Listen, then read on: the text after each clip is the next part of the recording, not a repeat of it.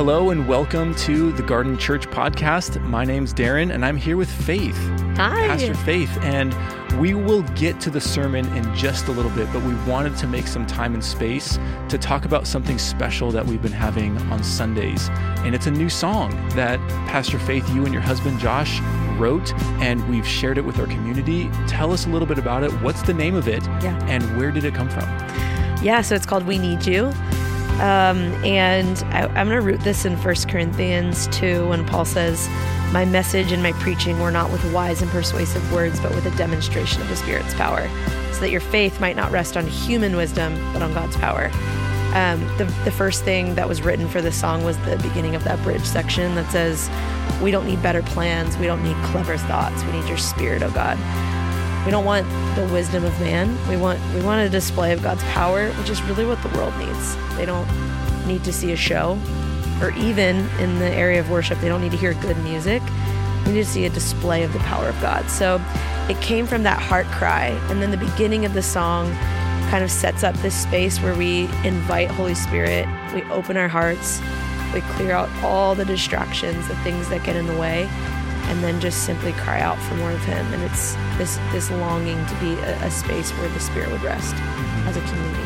Yeah, I love that. That's such the heart and core value of Garden Church. Exactly. Knowing that the Spirit is present, like He's welcome to the party and we get to celebrate. And I so appreciate the beauty and creativity that you've been cultivating, not only with worship, but just something that we can invite the rest of our community into. And it's so cool when in the recording of this song, it's the first time that we shared it, and it's like people have been singing it for weeks. Yeah. And it was just such a cool thing to experience. And so we're so happy for those of you that have experienced that with us on a Sunday morning, and we want to see just more original songs being birthed from this place that you're talking about, just being saturated in the Holy Spirit. So we are welcoming you to stick around after the sermon, where you can hear a live recording of the song We Need You, and I hope it blesses your heart.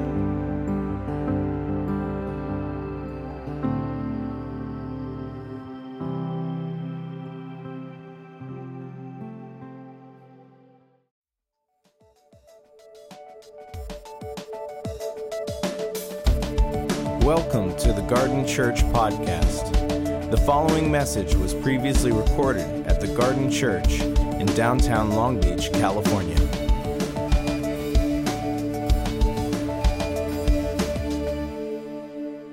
We are continuing a conversation that we've been having on and off over the last several months, working through the book of Ephesians. Looking to examine, to explore, as we head into this next season of what it means for us to be the church in Long Beach, kind of this almost architectural script, sketch, if you will, that Scripture has provided us as to how church really works.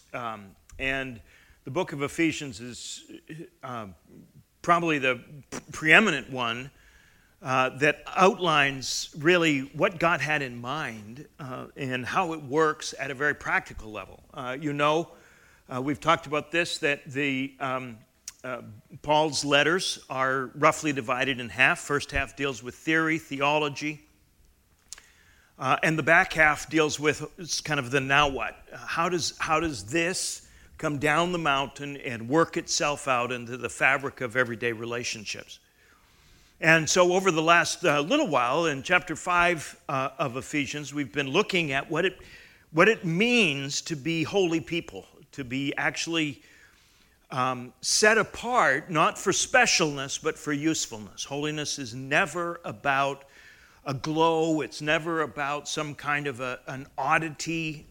It's never about a superiority at all. In fact, holiness is the platform, the island, the stable place on which we stand to actually be useful in helping people who are drowning all around us. Without holiness, we have no place to stand. If the salt, Jesus says, has lost its salt, if the light is hidden, what's the point of it?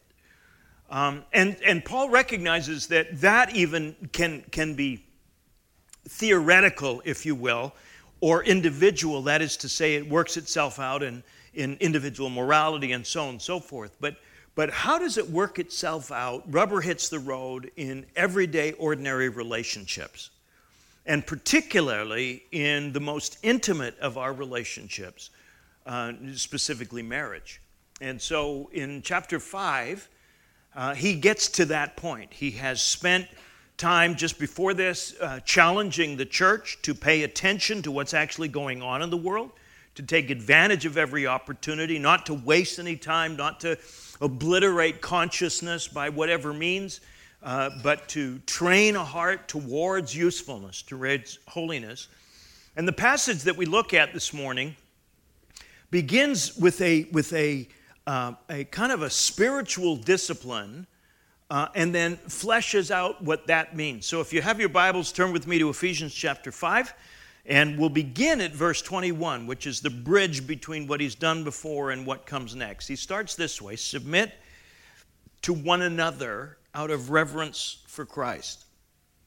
Wives, submit yourselves to your own husbands as you do to the Lord. For the husband is the head of the wife, as Christ is the head of the church, his body, of which he is the Savior. So, as the church submits to Christ, so also wives should submit to their husbands in everything. Husbands, you are to love your wives just as Christ loved the church. He gave himself up for her to make her holy, cleansing her by the washing of water through the word, to present her to himself as a radiant church without stain or wrinkle or any other blemish, but holy and blameless. In this same way, husbands ought to love their wives as their own bodies. He who loves his wife loves himself. After all, no one ever hates their own body, but feeds it and cares for it, just as Christ does the church. For we are members of his body.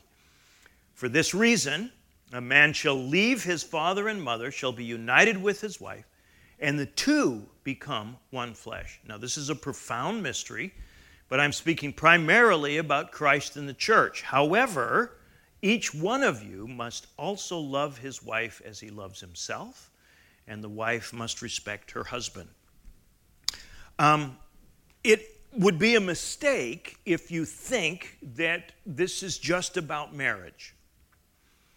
You'll notice that verse 21 suggests that this ought to mark the pattern of relationships that exists between all of us. And marriage is one microcosm within which it ought to take place and within which it is most difficult to take place. So as we begin, you'll notice that this passage of Scripture begins at verse 21. Usually, unfortunately, this passage, you may have heard this passage used in ways that are not true to the text, at least in my view. And you may disagree with me at the end. I realized after the first service that some of what I was likely to say would be controversial and challenging for some of you who may have a different point of view on this passage of Scripture. And so I'm very happy to talk with anybody afterwards who may have a different perspective. But I think that what Paul is getting at here is the only way to save the world. And that is to say, how we treat one another as an echo of what God intended in Genesis 1 and 2 is the only way forward. And if it doesn't work in this most intimate of relationships, husband and wife, wherever else is it going to work? So this is not just for husbands and wives and the rest of you have the morning off. This is take what you can glean from the microcosm of this most intimate of relationships and now start to work its way out into the pattern of relationships going forward.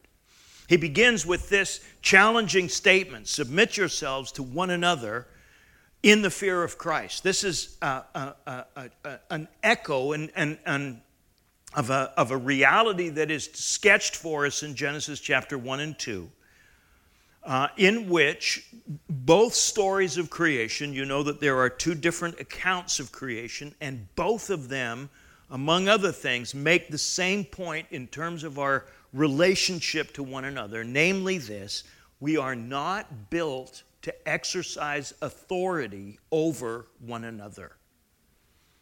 Humankind is not built. Genesis chapter 1, verses 26, 27, remember? let us create humankind in our image and let them rule over each other? No, over the fish and over the animals and over the rest of the creation. In other words, with a dependent relationship on God and an interdependent, mutually empowering relationship with each other, we can be the image of God to the rest of creation. That's Genesis chapter 1. Genesis chapter 2 makes it even more explicit vis-a-vis the relationship between men and women, and particularly husband and wife. Remember the story, Genesis chapter 2:7. By the way, if you want to get more content on this, we've talked about it the last 3 weeks in the soul care class, and that should be up on the church's website if that's of interest to you, to follow up on that. That said, Genesis chapter 2, remember, it's not good for the man to be alone. It doesn't work. It's not functional. And God's solution is, I will make him a helper that is suitable for or that corresponds to him. So the word helper there sounds in English like a diminutive, an assistant, kind of like hamburger helper. And unfortunately, that's how often that has been heard. It's not good for the man to be alone. He needs just a little bit of help to function appropriately. That word is the Hebrew word etzer. It's used 20 times in the Old Testament, 2 in chapter 2. So 18 times in the rest of the Old Testament. Of those 18 times, 17 of them, it refers to God. Listen to what he's saying. It is not good for the man. It doesn't work. Remember the good from Genesis 1. It works. Genesis 2 doesn't work for the man to be alone. I will make him a being who will be to him as I am to him, enabling his very existence. That's what helper means. So the first attempt to solve that problem is the animals. And at the end of that creative day, the conclusion is reached. There was not found for the man a helper suitable for him, one who would be to him as I am to him. There's not found one like that. And why not? Because when the animals are brought to the man, he names them, and in naming them exercises authority over them. Any being over which the man can or does exercise authority is not a being that is capable of solving the not good problem. So in both of these passages, the point is made. The relationships between person and person, between men and women, between husband and wife particularly, can never be about authority, who's in charge, who gets the final say. As soon as it becomes that, you're in Genesis chapter 3 marriage, which, as it turns out, is not such a great place to be because it's conceptualized and framed with a independence from God leading to insecurity, fear, shame, hiding, blame, and the misuse of the power we have, created to be the image of God. We're built for power, and we will misuse it because of insecurity, fear, and shame. And we will use it in one of two primary ways. If we see ourselves in the superior position, we will use our personal power to dominate others in the acquisition of more power. If we see ourselves in the inferior position, we will use our personal power to manipulate others in the acquisition of more power so that we can become dominant. Neither of these is how we are supposed to relate to one another, period, let alone in marriage, right? So what is power for? Genesis chapter 1 tells us we are to use our power as the image of God, as God used his personal power, that is to release with capacity and without control his precious and beloved, his creation. A shorthand way of saying that is empowerment. So not manipulation, not domination, but elevation. Does that make sense? So this is the image. Paul echoes this and when he gets to this. So how do we get this back? Well, it's because of the loss of our dependent relationship on God that everything went to hell in chapter 3, right? So how do we begin? We begin with the restoration of dependent relationship with God. Reverence for Christ or submission to Christ. We reconnect the kite to the kite string and the kite string to the ground, so it's anchored rather than blowing around as trash in the wind. Does that make sense? And then we have capacity to submit ourselves to one another, to use our personal power not to acquire more or generate an outcome, but to serve one another, to bring ourselves into creative alignment with one another, empowering alignment with one another, because that's what the word submit means. Submit has gotten a bad rap because it's been so poorly used. It's a military term in its origin. It means literally to line up under, and it has to do with choosing to follow a general into battle. That's what it ultimately means. It's a good word. If your marriage functions along the lines of the U.S. military, that might be an appropriate definition for the term. If, however, it does not, and I suspect it probably doesn't, you prefer to think of yourselves as family for some reason. If it does not, then submission takes its secondary meaning, which means voluntary mutual alignment in love. That's what submission means. It's like merging, except we don't do that very well here on our freeways. But assuming we did, that's really the idea. How can Ecclesiastes says this, Proverbs says this, how can two walk unless they be agreed? Right? So the idea that he's got here is both of us, husband and wife, have our hearts set on Christ. We are submitted to him. We are in alignment with him. And as we grow close to him, as we follow him, inevitably we find ourselves merging with another one like us. That's the image that he has here in chapter 5, verse 21. Submit yourselves to one another out of reverence for or in submission to Christ. That's the only thing, by the way, that makes it possible. If we are not both submitted to Christ, then we can't submit well to one another because we are heading in different directions. This is why Paul says it's not wise to be unequally, uses this language, yoked together. You can't merge in mutual empowerment if you're both heading in different directions. Merging, submission occurs when you are both in alignment heading in a similar direction. And that's what he invites us into, right? Now, here's where the problem occurs. Most of your translations begin at verse 22, the paragraph, which says this: Wives, submit yourselves to your own husbands as you do to the Lord. You can see, if your translational paragraph begins there, how people might be mistaken or forgiven for misunderstanding the nature of submission that he's calling to. You will notice here in this particular version, the word submit yourselves is in italics. Can you see that from there? What that means is those words don't appear in the original Greek text of Ephesians 5:22.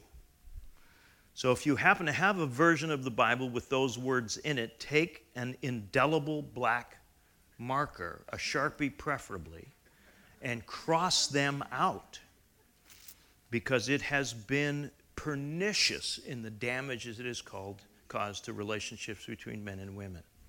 It does not say, wives, submit yourselves to your husband.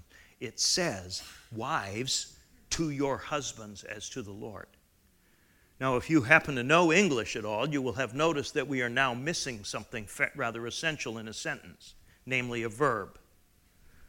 So if one wishes to acquire a verb when one is missing one, where does one think one might acquire such a verb? Verse 21. Let's read it top to bottom. Submit to one another out of reverence for Christ, wives, to your own husbands as to the Lord. That's the sentence. So who submits to whom in marriage? Wives submit to husbands, husbands submit to wives, and both submit to Christ in exactly the opposite of that order. Both submit to Christ, then husbands to wives, then wives to husbands. Why? Because in the Ephesian culture, men had all the power.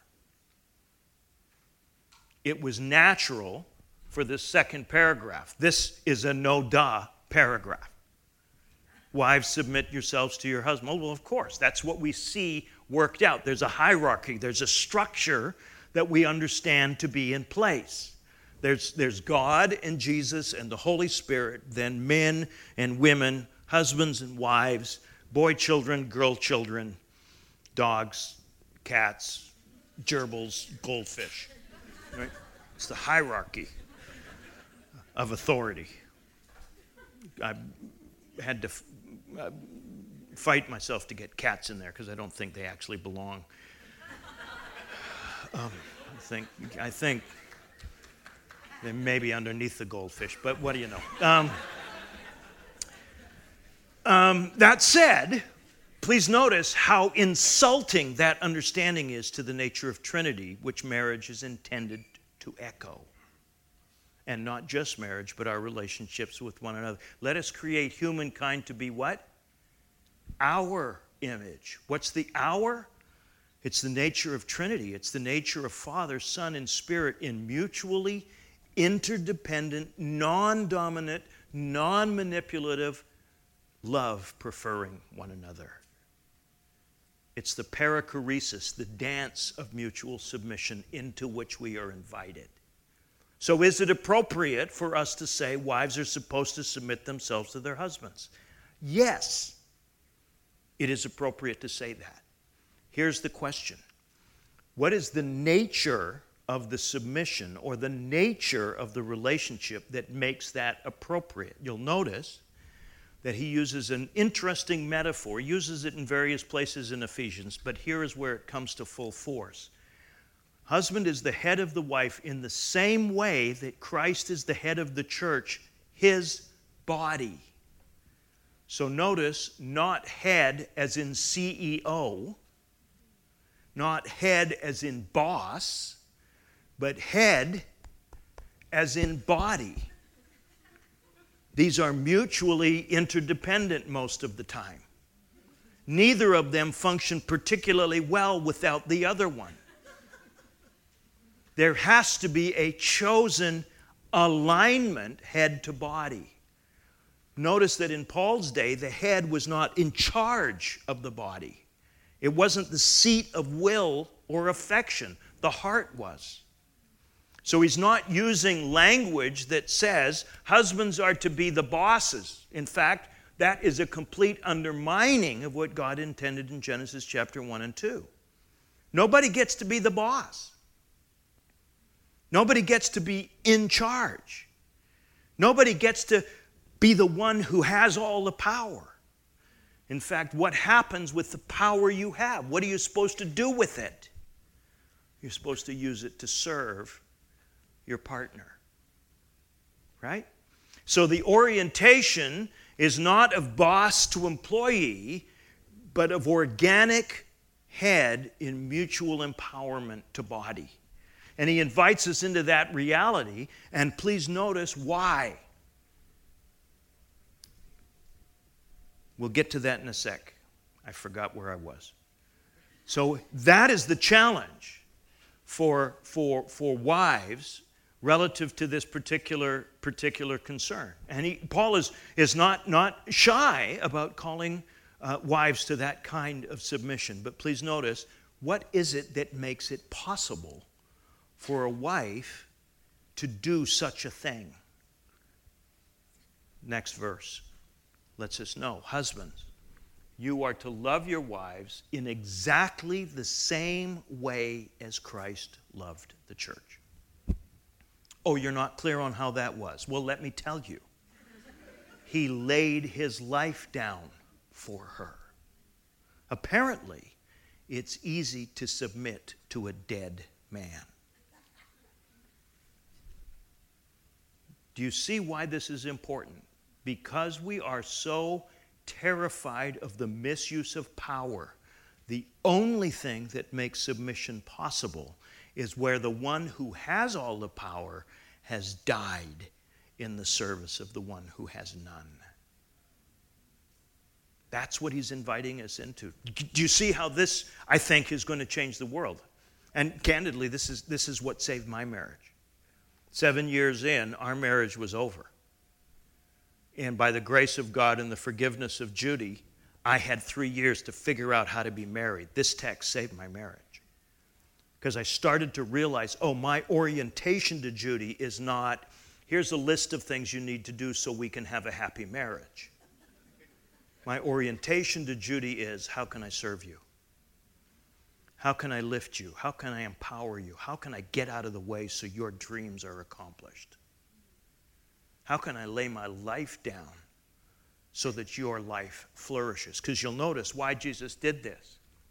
He did this to make her holy, having cleansed her, washing through the word, to present to himself the church in all her beauty, as a radiant church in all her loveliness. So here's the image that just almost causes me to weep every time I sit with it for any length of time. Here is Jesus, the single most powerful being in the universe, who lays aside all of his power for one purpose and one purpose only. That is that you and I, his church, might thrive, might come to life. Not just simply to life, but to life with beauty and power and radiance and glory. He lays aside his dreams, his ambitions, his hopes in service of the church and says, guys, I hope you wrote that down, because that's how you're to love your wife. That is the only thing that makes it possible for the church to submit to Jesus and for wives to submit to their husbands. Does that make sense? And please notice, the church follows Jesus' lead in this. The church doesn't go first in submission. Jesus goes first in submission. Jesus loved us not because we were lovely. In fact, Paul tells us we were still his enemies when Christ died for us. So this is the model that we are invited into in our interpersonal relationships at the large level, but also at the microscopic level of our marriages, microcosmic level of our marriages. We are to lay our lives down in having submitted to Christ, which, by the way, is the only thing that makes it possible. Why? Because if I don't submit myself to Christ, I'm going to be driven by shame. I'm going to be driven by fear. I'm going to be driven by insecurity. If my identity is not locked and loaded in who I am in him, I can't do this, because I will be using whatever power I have to grab a hold of my life. But if my life is hidden with God in Christ, then I can risk loving my wife, even when she doesn't love me back the way I think she ought to, even when it doesn't work, even when she's on a different page than I am in this particular matter. Because her love for me, while appreciated, hard to say, but is not necessary for me to know who I am in Christ. Now that's really hard, but it's really true as well. So we are invited in this hard place, in this challenging place, to imitate Christ. And remember, because this is mutual, even though in the Ephesian culture it was men who held the power and therefore the first ones who laid it down, in our culture in Long Beach, power moves fairly fluidly in a relationship between a husband and a wife, between men and women. Sometimes women have power, and what are they to do it when they have it? Hang on to it for dear life. No, they are to lay their power down in service of their husbands, in the elevation of their husbands, in the building up of their husbands. This is the only way forward. If the goal is to save the world, which as it turns out is the goal. Notice, not a happy marriage, that's not the goal. A holy marriage, that's the goal. Why? Because that's the only kind of marriage that will save the world. Why? Again, because that is the microcosm, that the paradigm, if you will, that helps us to learn how to engage one another in other kinds of relationships. So he invites us into this text, into this awareness with this same way that husbands ought to love their wives as they do their own bodies. If there's never a moment that I don't know how to treat Judy. All I got to do is ask one of two questions, and they'll both get me the same way. How would I want her to treat me? Not how is she treating me, but how would I want her to?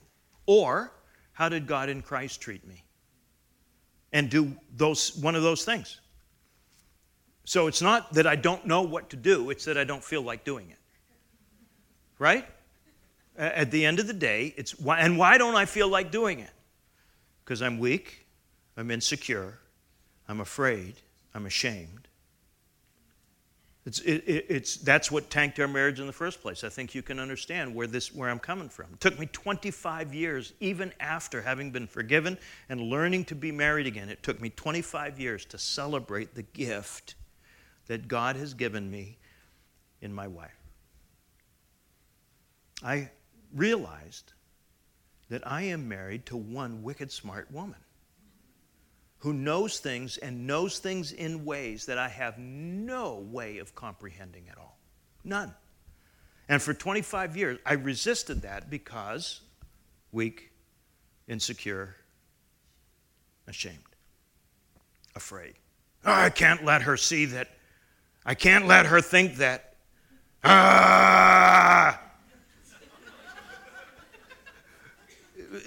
Anybody recognize that tone of voice? You know exactly what I'm talking about.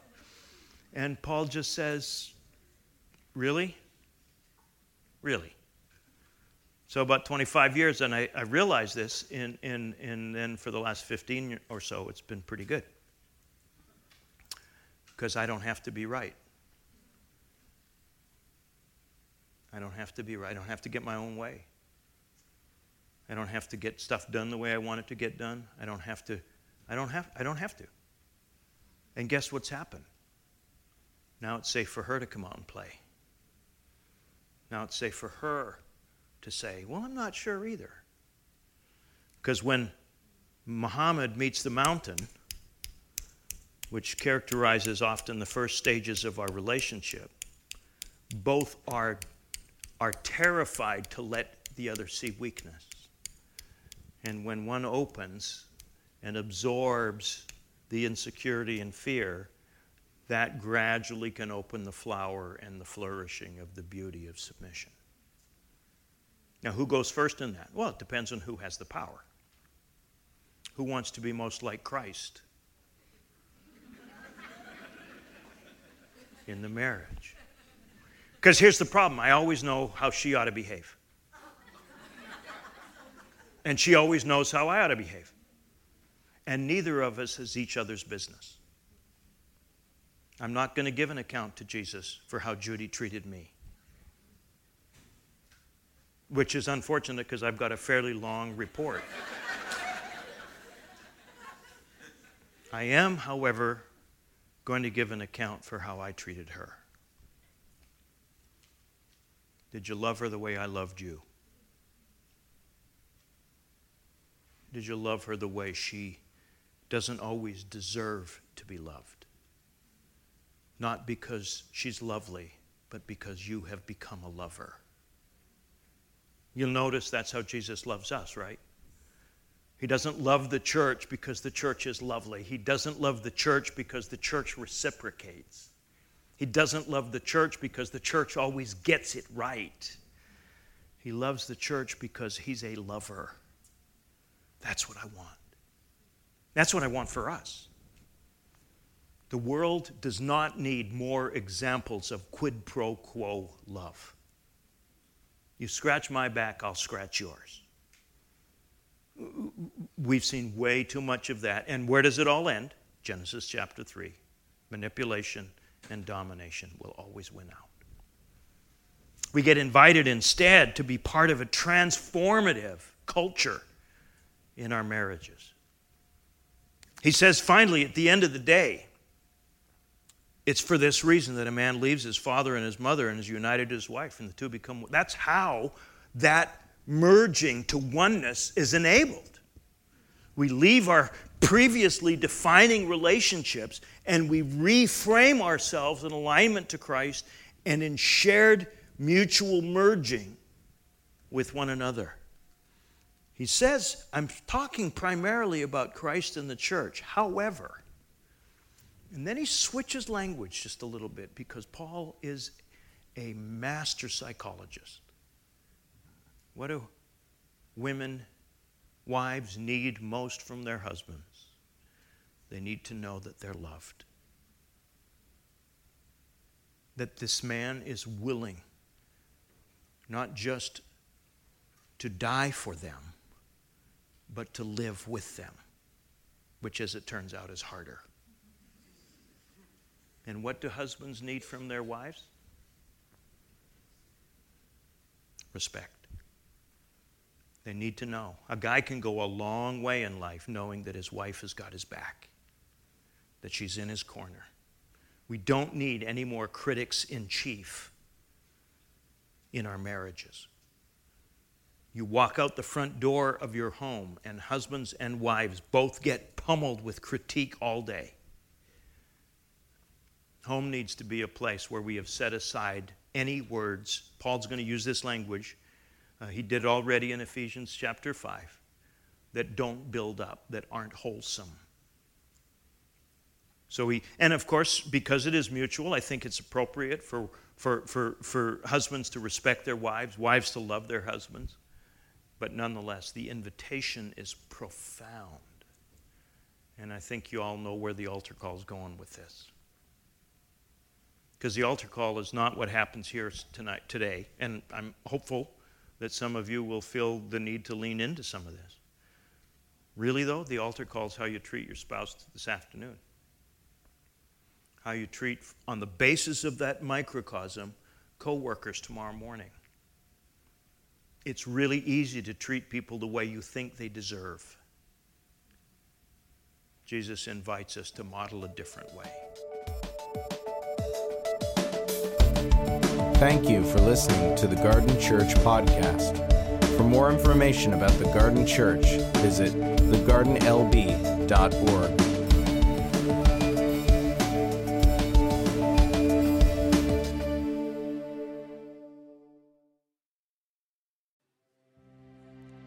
Our hearts are open. Our hearts are open. Thank you. And you are invited. Our hearts are open to you. We make a home for your presence to dwell and to move.